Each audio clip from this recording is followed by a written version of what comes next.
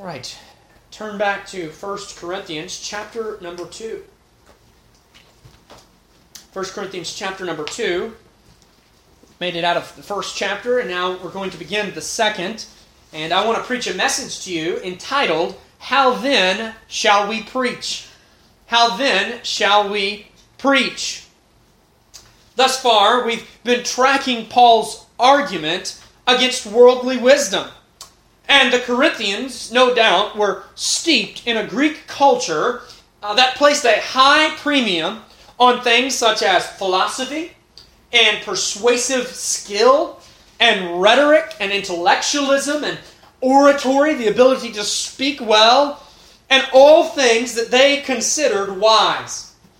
In verses 18 of chapter 1 down through about verse 25, we see that Paul begins to systematically destroy the underpinnings of human wisdom. And God does not beat around the bush when it comes to this topic. And I believe the central argument being made to the Corinthians is that the gospel ministry of which they profess to be partakers was diametrically opposed and entirely opposite to the tenets of worldly wisdom. These two mindsets, these two worldviews are incompatible. I think that's an important lesson for us as Christians to know today. The worldview of social Marxism is incompatible with biblical Christianity. The worldview of critical justice is incompatible with biblical Christianity. These two things cannot be mixed. Pluralism, religious pluralism, is incompatible with biblical Christianity, which says there's only one God and He alone is to be worshipped. Amen. And there's no such thing as taking the good parts of these other worldviews and blending them in with our Christianity. Understand, when we do that, Christianity always suffers. It's never helped, because you cannot help upon a perfect system, perfect religion. It is a religion, it's a relationship, but it's a religion. The Bible says as much. Pure and undefiled religion. And in verses 18 through 25, we saw that God chose a foolish message. And then in 26 through 31, we saw that God chose foolish messengers. And now, when we get into chapter 2, the first 5 verses, we will see that God also chooses a foolish method. Foolish method. So let us read there, chapter 2, verses 1 through verse 5 of 1 Corinthians. These are the words of God. And I, brethren, when I came to you, came not with excellency of speech or of wisdom, declaring unto you the testimony of God. For I determined not to know anything among you, save Jesus Christ and Him crucified. And I was with you in weakness, and in fear, and in much trembling. And my speech and my preaching was not with enticing words of man's wisdom, but in demonstration of the Spirit and of power. That your faith should not stand in the wisdom of men, but in the power of God. This is the foolish method that God has employed to spread His gospel. We must ask, why has God done such a thing? Why has God chosen a gospel ministry that is so repugnant to the ears and minds and hearts of natural men? Certainly, our all-wise God, had He so pleased, could have chosen a method that He knew would have been very attractive. Even secular companies are able to come up with advertisements and commercials that we enjoy. God has chosen to go an entirely different route. And I believe He's done that in order to demonstrate that His ways are not our ways. That His thoughts are not our thoughts. In order to reveal to us that what we think is so wise and so brilliant is just a heaping pile of foolishness before our God, who is true wisdom, truly wise. In order to leave no questions about the success of the gospel ministry. If this gospel is to take root in the world, as indeed it has, It must be. Because God is empowering it in a supernatural way that overcomes the natural repulsion of mankind. Naturally, none of us enjoy the gospel. The gospel tells us that we're wretched sinners. The gospel tells us that we're totally depraved. The gospel tells us that there's nothing we can do to save ourselves. And none of you like hearing that. We like to hear about how good we are. We like to hear about how skilled we are, how gifted we are. And I don't think it's wrong to acknowledge admirable qualities and characteristics in other people. Obviously not. But when we do that, we must understand that we're comparing ourselves with other men. If I say that Jackson is a good football player, I'm comparing him to other men that have played football. And I'm saying, you're better than those guys. When it comes to morality, when it comes to ethics, we don't compare ourselves to other men. Because other men are not the standard for morality and ethics. God is the standard for morality and ethics. And when we compare ourselves to God, none of us look so hot. Amen.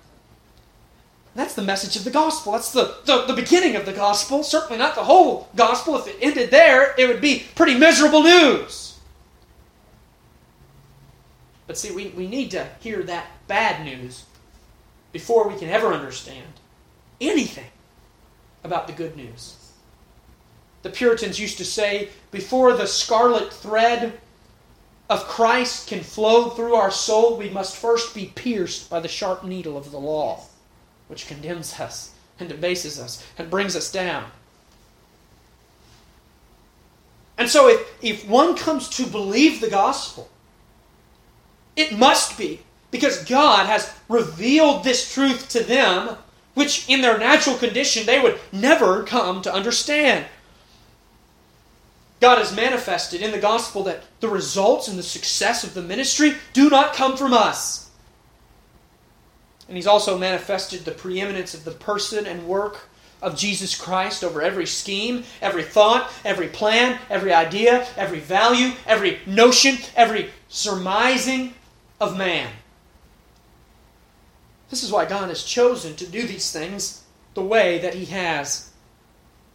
And I want you to also understand that this study concerning worldly philosophy in chapters 1 and now chapter 2, it's not some detached discussion.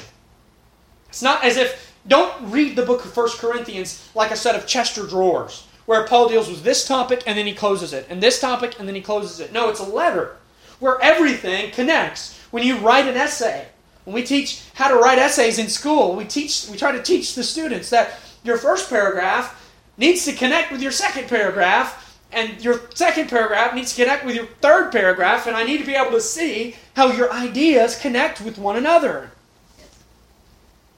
And so it's the same with Paul's letter. He begins his letter with this discussion because this issue strikes at the heart of the true gospel. It is this issue that was the number one problem in the Corinthian church. If you know anything about Corinth, if you've been here through this study, you know that this church dealt with so many problems. All kinds of issues. People showing up drunk to church, men dating their father's wives, all kinds of garbage was just rampant in the Corinthian church. Why didn't Paul deal with those issues? Don't you think showing up drunk to church is a pretty big deal? I mean, don't you think shacking up with your mother-in-law is a big deal? Yeah. It's a pretty big deal. Yeah. Or your stepmother, I should say. Why didn't Paul begin with that? Because Paul understood that those problems were a subset of a more fundamental misunderstanding of the gospel. Amen. And that's why we have all the problems that we have in American Christianity and in evangelical churches. All sin, all error. At the fundamental level, it's a misunderstanding of who God is and what He requires. And so before Paul can address anything else, which he will, and we will get to, he must drop anchor on the vanity of worldly wisdom. These verses in chapter 2, the ones that I just read and you're hearing, these are not secondary in importance. These are primary in importance. Some commentators have even argued that this text is the theme of the entire epistle. These verses that we just read. Hey, if you take this out, the whole book ceases to make any sense. So because of this significance of this crucial text, I want to really focus in on what is being said, what is being discussed. And just like Paul does it, I don't want to beat around the bush on these issues. And I may say some things in a very pointed and in a very direct way. And I want you to know that I do so out of love, because that's how Paul was communicating. A love for you, a love for Christ's church, and a love for the souls of men and women that desperately need a faithful Christian witness. If the church falls, do you realize there's no testimony, there's no light? Well, pray for Paris. Well, if there's no church, if there's no solid church preaching a biblical gospel, what are those prayers good for? Eternal lives are at stake, friend. We don't have time to play games. We don't have time to waste time. And so as we move to the grand finale of this exposition, this dissection of the wisdom and foolishness of the world, we need to really focus on how does this apply to us? That's what this message is. This message is the great synthesis of all this conversation on wisdom. How does this apply to us? And I want to ask one final question. The title of the message, How Then Shall We Preach? How then shall we preach? In light of what God has decreed concerning worldly wisdom and philosophy, the mindset of the world and the mindset of the Christian, how then shall we preach?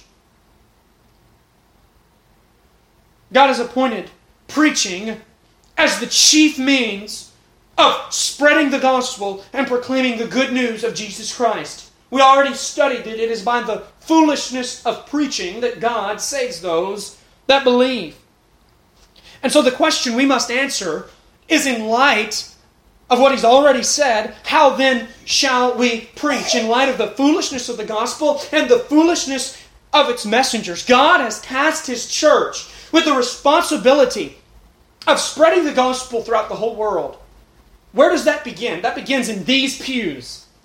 And then in this community. And then in this county. And this state. And this country. And throughout the whole world. Amen. And if we are to be obedient and pleasing to God, if we're to be obedient and pleasing to God, we must carry out this task in the manner in which He has ordained. Right. It's God's gospel. It's not ours. Amen. And we must preach it God's way. And so from this text, I'm going to show you 5 things that biblical preaching must be. 5 things that biblical preaching must be. I'll give them to you so you know where we're going. It must be gospel declaring. It must be Christ exalting. It must be man humbling. It must be Spirit demonstrating. And it must be God glorifying. Those are the 5 things that biblical preaching must be as we find it in our text. And this is not a list of what makes good preachers better or what makes bad preachers good. This is a rubric that separates biblical ministry that is pleasing to God from a false ministry that God abhors. And if we lack any one of these 5 things, it is not biblical preaching. Now don't think, because I know some of you are probably already there in your minds, don't think that because you're not a pastor or a Bible teacher that you're safe from this message. You may never get behind a pulpit to preach a sermon, but all of you are commanded to preach the gospel in your daily life, in your encounters with the world around you. I could very easily say, these are 5 things that your Christian witness must be. These are 5 things that your conversations with unbelievers must be. All of those are preaching. And this applies to all of us, especially to those of us that are in formal ministry or considering formal ministry, which I know several in the congregation are doing.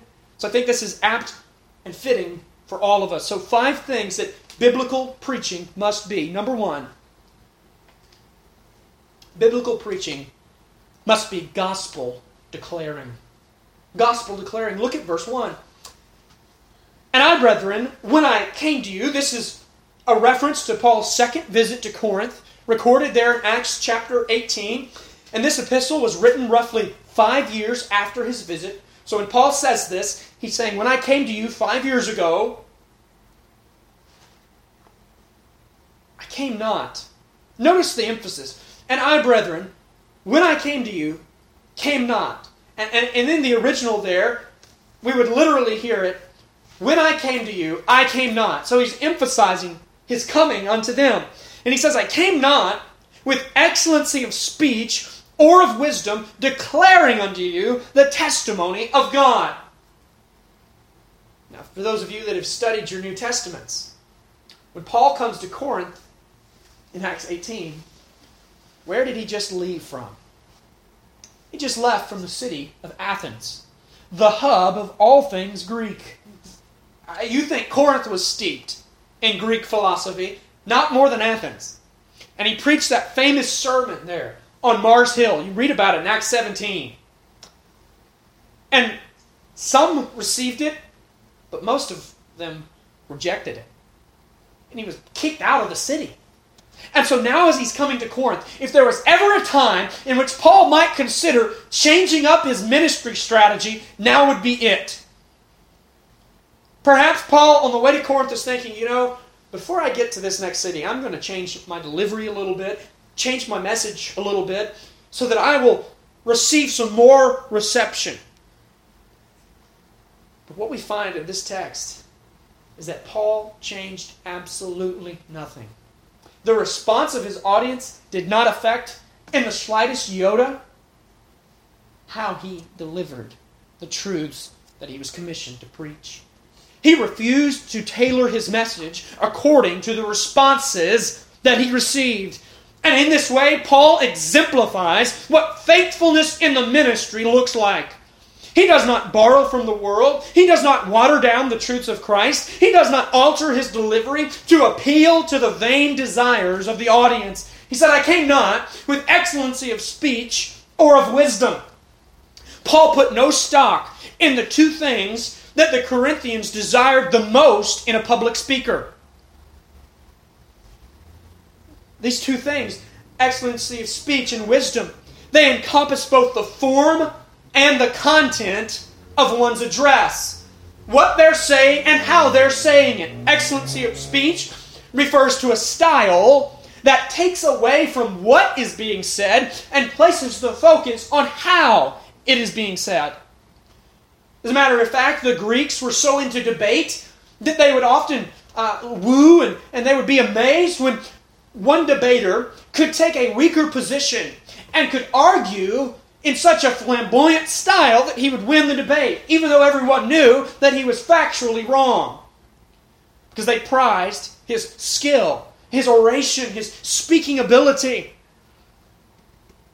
Sometimes you don't even realize how awful the content is because it's presented in such a glamorous way. In a lot of ways, that's what makes a good salesman. You ever met somebody that could just sell anything? I mean, he could sell ice to an Eskimo. But sadly, there's also an abundance of men who get behind pulpits each and every Sunday. They do the same thing. Right. There's no content in their message. There's no truth in their message. Exactly. Boy, they look good. They sound good. And they're received by vast multitudes. Excuse my country terminology, but I always grew up hearing the saying, if you put lipstick on a pig, Yes, sir. it's still just a pig. And it doesn't matter if we're able to use Christian vocabulary and use theological jargon And if we're able to look really cool and sound really cool and be really convenient, we're not preaching the truth of the Word of God. Vanity. We're building an empire of dirt, not the kingdom of Christ. Amen. Now, by this saying excellency of speech, by refusing to come with excellency of speech, Paul did not mean that he spoke with a limited vocabulary, or that he shied away from complex subjects, or that he dumbed down his preaching. That's not what he's talking about at all. Paul was a very learned man, and it comes across in his writings. But what Paul is saying is that though he may have spoken with eloquence, though he may have written in an advanced manner, he placed all his thrust and all the emphasis on what he said, not on how he said it. It's wonderful when a man does know how to speak publicly, when he does know a few words with more than 2 syllables in them. I think that can actually enhance our gospel preaching. But when we begin to take those things, the presentation, and we exalt it and elevate it above the message, we're not doing the ministry of God. Paul also said he didn't come with wisdom. This implies the line of argumentation that was so widely popular in the Corinthians' day. Paul saw no need for the rhetorical arguments of the Greek speakers. He refused to be what the world around him wanted him to be. He wanted his message to be one and the same with his method.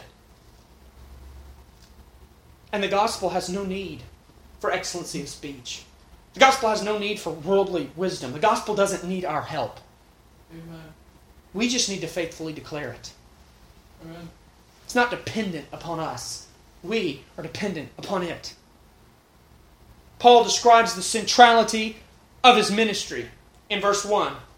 Declaring unto you the testimony of God. The first thing that biblical preaching must be is gospel declaring.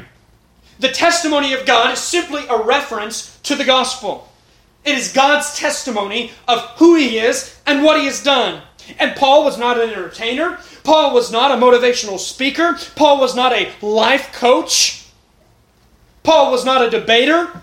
Paul was not a rhetorician. Paul was a gospel preacher. And like a witness giving their testimony in court, Paul saw the task before him as declaring in a pointed, straightforward fashion the unadulterated, pure, high-octane gospel message of Jesus Christ. He had no time for tricks or gimmicks. He refused to cater to the carnal desires of his hearers. He declined to say what his audience wanted to hear just because they wanted to hear it. Paul was committed not to preach about the gospel, but to preach the gospel. So many churches, so many platforms have been built about the gospel, about Jesus, but they don't preach Jesus. They don't preach the gospel. They use the gospel as a step stool to further their own agenda.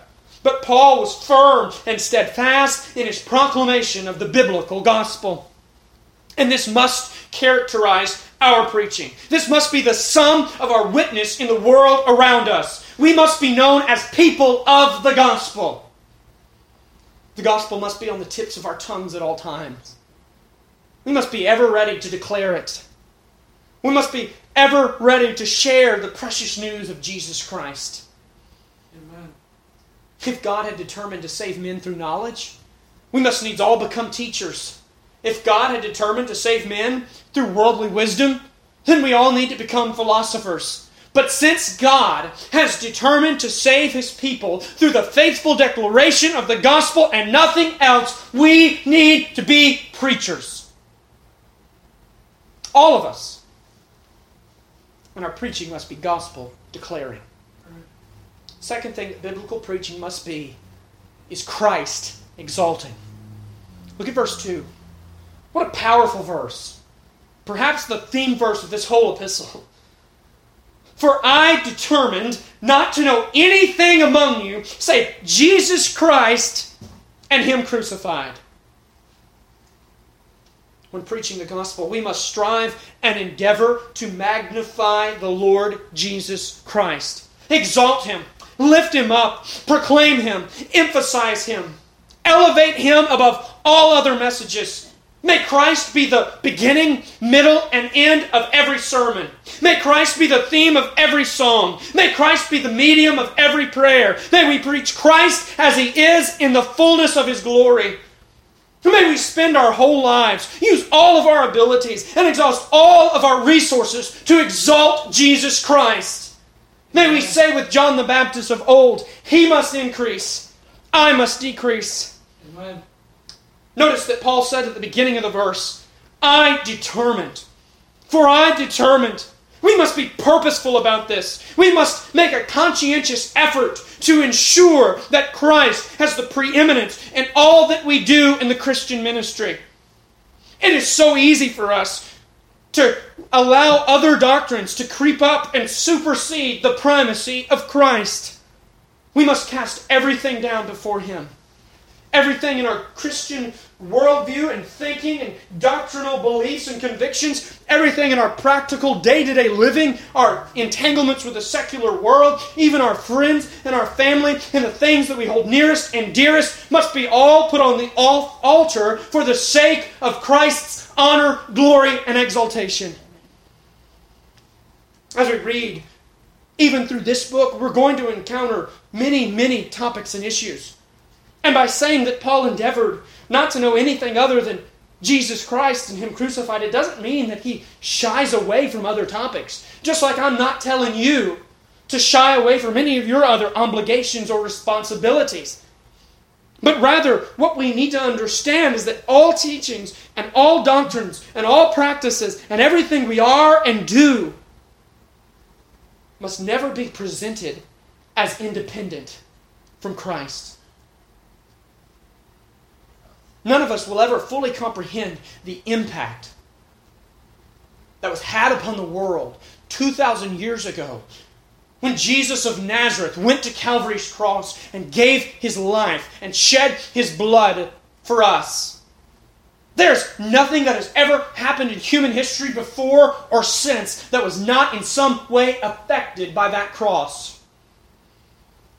There's not a verse in this book that His cross does not have bearing, relevance, and impact upon. Biblical preaching is Christ exalting. What does it mean to exalt Christ?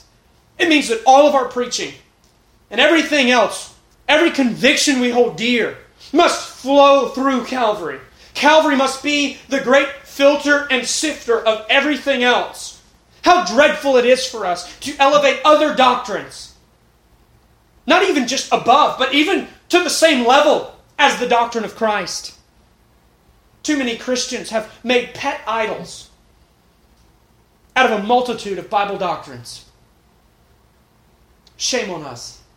If we care more about the clothes someone wears, or the music someone listens to, or the movies that they watch, or what they believe about the church, or what they believe about end times, or what they believe about baptism, more than we care about what they believe about the person and work of Jesus Christ.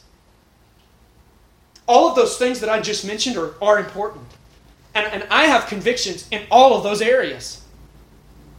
But I have great liberty and charity for those who perhaps fall down on other sides of those issues.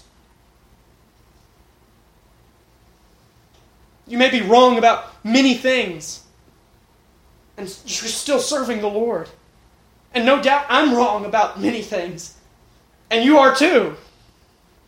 By God's grace, He'll reveal those things to us. But I have no room for disagreement when it comes to who Jesus is. Amen. Do you understand that if you're wrong about who Jesus Christ is, you're not a Christian? Right. You might be wrong about a host of other things in the Bible.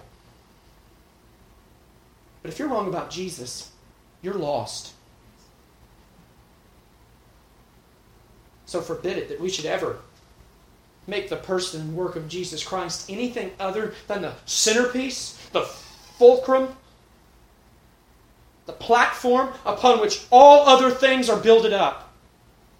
The solid rock upon which the whole host of Christianity is set is the person of Christ. What does it mean to exalt Christ? It means preaching Him as He is, not as you want Him to be. Amen.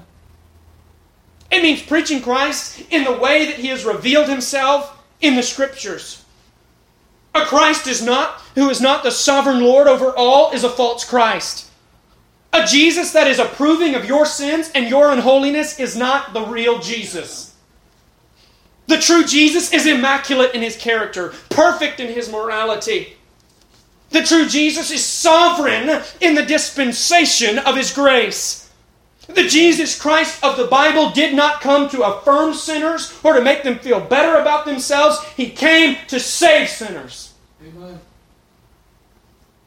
That's the Jesus we must preach. What does it mean to exalt Christ? It means to embrace and cherish the precious truths of His death, burial, and resurrection.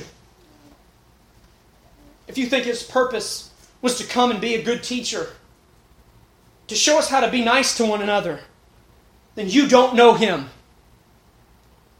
Christ came for one ultimate purpose, and it was to die. To die upon a Roman cross.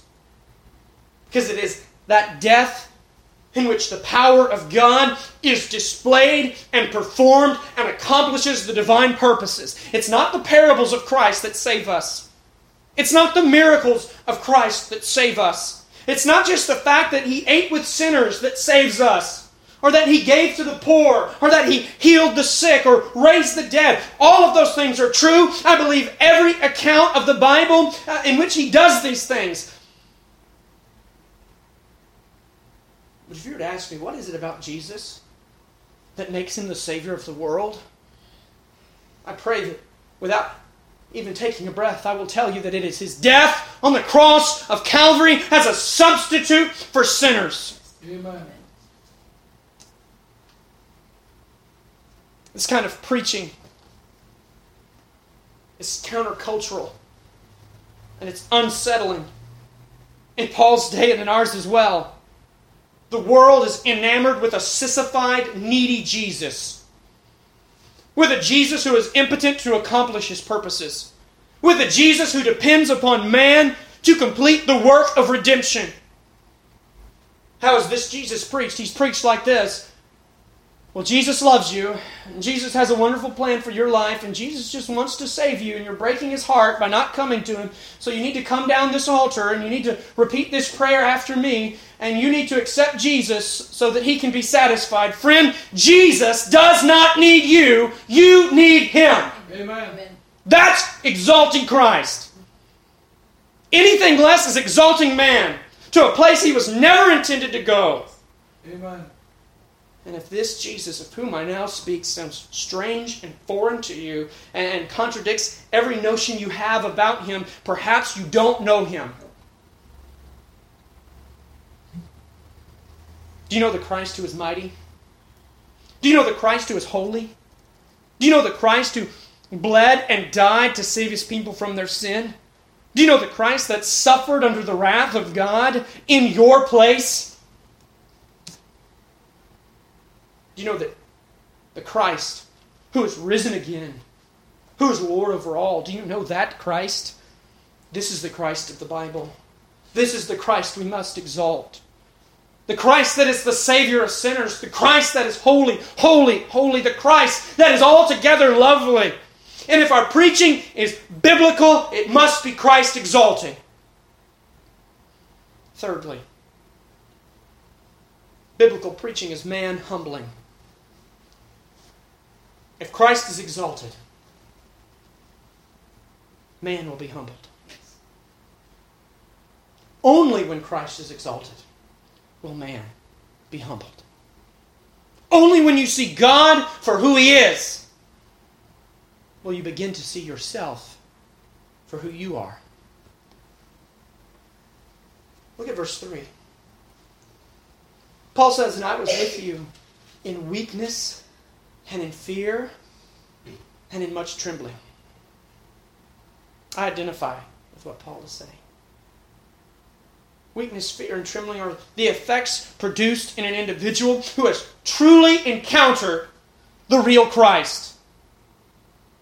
Paul has sensed the gravity of his ministry with verse 3. He understands the task that God has commissioned him with. He understands the weight of what God has called him to do. And he understands the bearing that it has upon the rest of his life. I'm thankful for God's calling upon my life.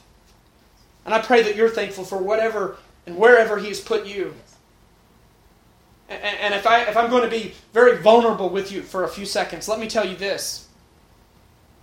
I know that it might seem like an impossible thing to do, to get up 2 or 3 times a week and to tell people in a voice that is above room volume about Jesus Christ. But I would be lying to you if I told you that I was never nervous. If I told you I never trembled. Now, I'm not nervous to speak in front of people. But because I am a man just like you are, human just like you are, I too have those feelings that say, I see what the text says, I see what the Bible says, I see how Christ is presented, and I know that if I talk about this Jesus to other people, they're not going to like it very much. And they're not going to like me very much. They may never come back. They may leave this church and never return. They may write me off as a crazy man. If you think that I don't think these things, I do. Paul did. I think that's why Paul says that he comes with weakness and in fear and in much trembling. He didn't want to come with this mindset of, I'm right and you're wrong, and this pompous arrogance that God hates. This display of meekness and humility was not virtuous to the Corinthians, who valued self-confidence and lofty presentations. Paul would have come across as radically different. You understand that? Just totally different than the other speakers in Corinth. See, the philosophers in Corinth, they trusted in themselves. They relied on their own intellect, their own ability and skill to wow and persuade the audience. Do you see here that Paul's trust is in something entirely outside of himself? One of the easiest ways to be an absolute failure in the Christian ministry and in the Christian life is to rely on yourself. Yes. Our confidence and boldness must always come from the message of God and never from our ability to convey it. When I begin to think thoughts like, well, if I word it this way, maybe they'll accept it a little easier. It's not the thinking that God has. Right. Well, if I skip over this phrase, because this phrase is really hard for us to come to grips with, the sermon won't be so rough. It's not the way God has commissioned us. See, we are just God's mouthpiece. We must be lowered and debased. And really and truly, we must just get out of the way so that the impetus is upon the message of Christ and His gospel. May all the focus be on the message and not the messenger. May the gospel and may the ministry, may the preaching of this church and in your lives be that which is man humbling. Amen. Both the preacher needs to be humbled. I myself need to come before you with humility and meekness. And you need to be humbled when you hear these words. Harden not your hearts. If you are sitting there with feelings of pride, I fear for you. If you've already written off this message, I fear for you. I fear for your soul. Just like I fear for any preacher that gets up and thinks that he's going to do God's work through the strength of his own flesh. Biblical preaching is the kind that humbles us. When Christ is exalted, man is put low. Fourth thing that biblical preaching must be is it must be Spirit demonstrating. Look at verse 4. Paul says, "And my speech and my preaching was not with enticing words of man's wisdom." Again, biblical preaching is not dependent upon the rhetoric and persuasion tactics of men. Now, this is not to say that we're not to plead with sinners. This is not to say that we're to be stiff as cardboard, dry as a saltine cracker. Paul pled with sinners. Paul begged sinners. I believe we're to do the same. We're to implore and we're to beseech men and women to come to Christ. Come to Christ. There's no such thing as tricking men into salvation. That's what Paul is saying. Enticing words. There's no such thing as arm twisting and prayer repeating as the God-ordained means of propagating the gospel. Our job is very simple. Your job is very simple. It is to be a testimony in word and deed to the truth of the Bible and Jesus Christ. Nothing else. Manipulation never produces regeneration. If all we do is attract carnal men with carnal means, we will have nothing but carnality. Paul understood that what you win people with, you win them to. Perhaps we could have something that would draw in folks other than the gospel and the preaching of Christ, whatever it may be, whatever a church could come up with. I'm sure there's somebody doing it. But you realize if you have people coming because of a teen ministry or because of a music ministry or because of a whatever, then as soon as you take that away, guess what they're going to do? They're going to leave. That's why we must, if we do those other things, which a lot of them are wonderful things, they must be centered and based in our first and foremost ministry, which is the propagation of Christ. Amen. The triumph of the gospel over the heart and hearts of sinners is not a result of our ability or our wit or our schemes or our plans, but it's of the power of God. Amen. Notice verse 4, the end of it. But in demonstration of the Spirit and of power. And this is not referring to speaking in tongues or flopping on the floor or screaming or crying or running around. That's not what he's talking about here. The demonstration of the Spirit is that special ministry of the Holy Spirit, the third person of the Trinity, fulfilling his obligation in the covenant of redemption. You understand that?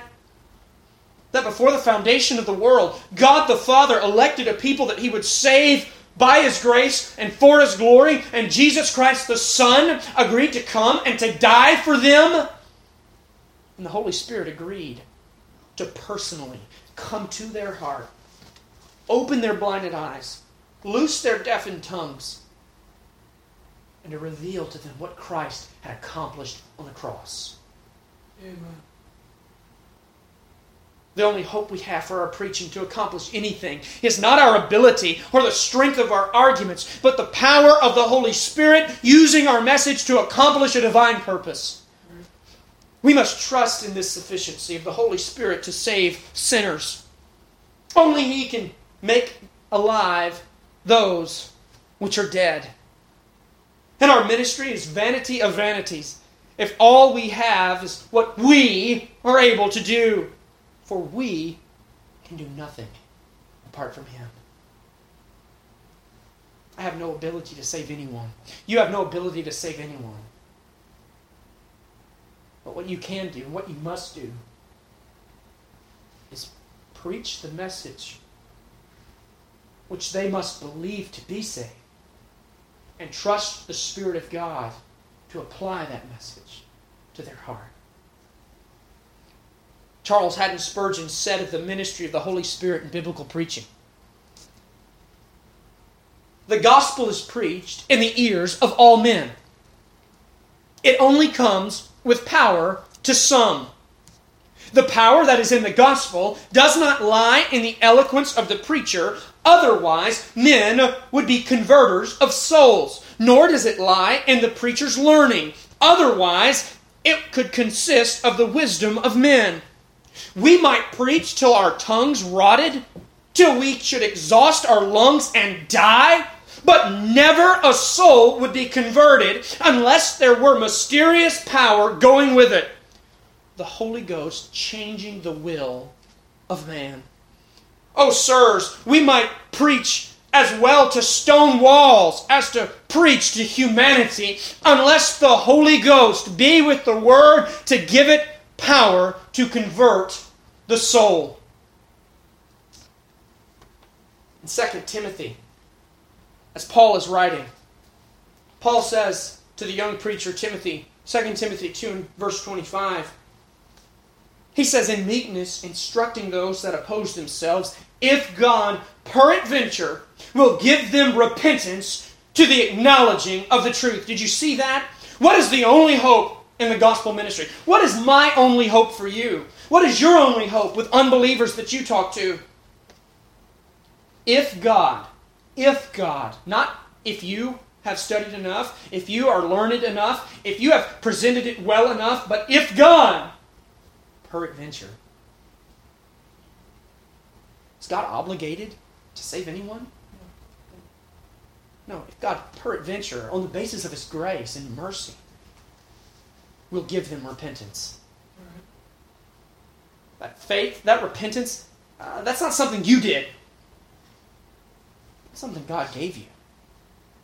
When we preach the message of Christ and Him crucified, and we pray, and we beg God, and we plead with Him to grant repentance to the hearts of men. When it comes to the results of our ministry, it's not us, it's God, God, God. Amen. My stomach just turns when I hear preachers talk about how they get people saved. I know. Oh, man. In February of this year, I was out in Oklahoma preaching in a conference, Smithville. I was preaching the morning service. I was preaching Psalm 96. And there was a lady in the congregation. I was watching her as I was preaching. And she began to weep. She began to cry. Very emotional. After the message, she just quietly gets up and she walks over to her pastor who was hosting the conference. I was preaching at their church. She just asks him if he would pray for her. She was already a church member. She'd already made a profession of faith. Everyone thought she was a Christian. And so we halted. There was another preacher who was supposed to come after that. But we went into just a time of quiet prayer. And after praying for about 10 minutes, she stood up in front of the church and she just said, "I came in this morning thinking that I was a Christian. But I now know that I've been a false convert all of these years. But God has saved me this morning." Amen. Now, I'd be lying if I didn't tell you that affirmed my calling. And I was thrilled to hear that. Yep. But you know what the real blessing was? The real blessing was after the morning service when we went to lunch. And Jennifer came up to me. And Jennifer said, "As you were preaching, I began to forget that you were even talking." Well, She said, "I can't remember your outline. I don't really even remember all the different points you were making. If you were using alliteration, I have no idea. It was God that saved me." yes. Amen. And that's a more sure testimony. Right. Because that's God doing the work, you see. That's God getting me out of the way. Yeah. And just using the message. What a brilliant God to do that. Amen. To use feeble men like me and like you to accomplish His purposes. Biblical preaching must be Spirit demonstrating. The Spirit demonstrated himself in that lady's heart that day. And it wasn't eccentric, it wasn't running around, it wasn't emotionalism. It was true faith and repentance being given to her. It was the power of God that changed her life, something no man could have ever done. No woman could have ever done. The last thing biblical preaching must be is it must be God glorifying. Yes. Look at verse 5. God glorifying. That your faith, that, so we see that word that, Paul's saying, here's my conclusion, that your faith should not stand in the wisdom of men, but in the power of God. The final marking of biblical preaching is that all glory and all praise and all honor will unilaterally be attributed to God. Amen. When Jennifer was converted and her pastor got up to make some remarks after the service, he did not say, what a great message we heard from Brother Glish. He did not say, I'm so thankful to all the preachers that traveled to be here today. No, he said, rightly so. What a great God Amen. that saves sinners through the preaching of His Word, through the testimony of Christ, through the power of the Spirit. If you want to determine whether or not preaching is biblical, as you're listening to preaching online or you're visiting with another congregation somewhere, ask this question. Who is getting the glory? Who is being lifted up? Is the glory going to sinners for what good decisions they've made? No. Is the glory going to the preacher for what an excellent presenter he is? Or is all the glory going to God for who He is and what He has done? Two men were visiting the Metropolitan Tabernacle in London in the 1800s where Spurgeon pastored. And after hearing him preach, one man said to the other, what a great preacher of God that man is. The other man said, what a great God that man preaches. Amen. Amen. See, the blessing of understanding that the results are entirely up to God is that it takes the pressure off of your feeble ability to present it. If you preach the gospel, if you tell someone about Christ, the only thing you need to be concerned about is, was I accurately representing who He is? Don't worry about stuttering over some words or leaving out a detail here and there. Just be as faithful as you can with the presentation and leave the rest to God.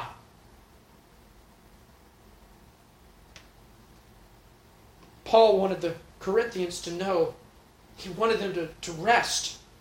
That your faith should not stand here, he says. Don't have faith in the wisdom of men. Don't have faith in me. Don't say, I am a Christian and I am at this church because Paul visited us.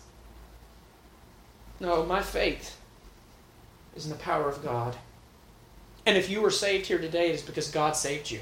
Amen. If your life has been changed by the gospel message, that is not evidence of your decision-making or the eloquence of some preacher. That is the demonstration of the Spirit and His power. Amen. Amen. Well, this is a message that I believe is so needful in our day. Most of the preaching that goes on in churches all across America is just pure rubbish. America is filled with churches from coast to coast. Yet our morality continues to plummet. Our knowledge and love of God continues to decline. Because most of what goes on in American pulpits is unbiblical preaching that is not blessed by God. That's right. And many of the preachers in this country are not the gift of God, they're the curse of God. Right. I know that sounds harsh. I know that is harsh. But just look for yourselves. Drive around Henry County and see all of the churches that exist in this town and in this county, and then look at the stats. How's our divorce rate looking in Henry County? How's our abortion rate looking in Henry County? How's our drug addiction rate looking in Henry County?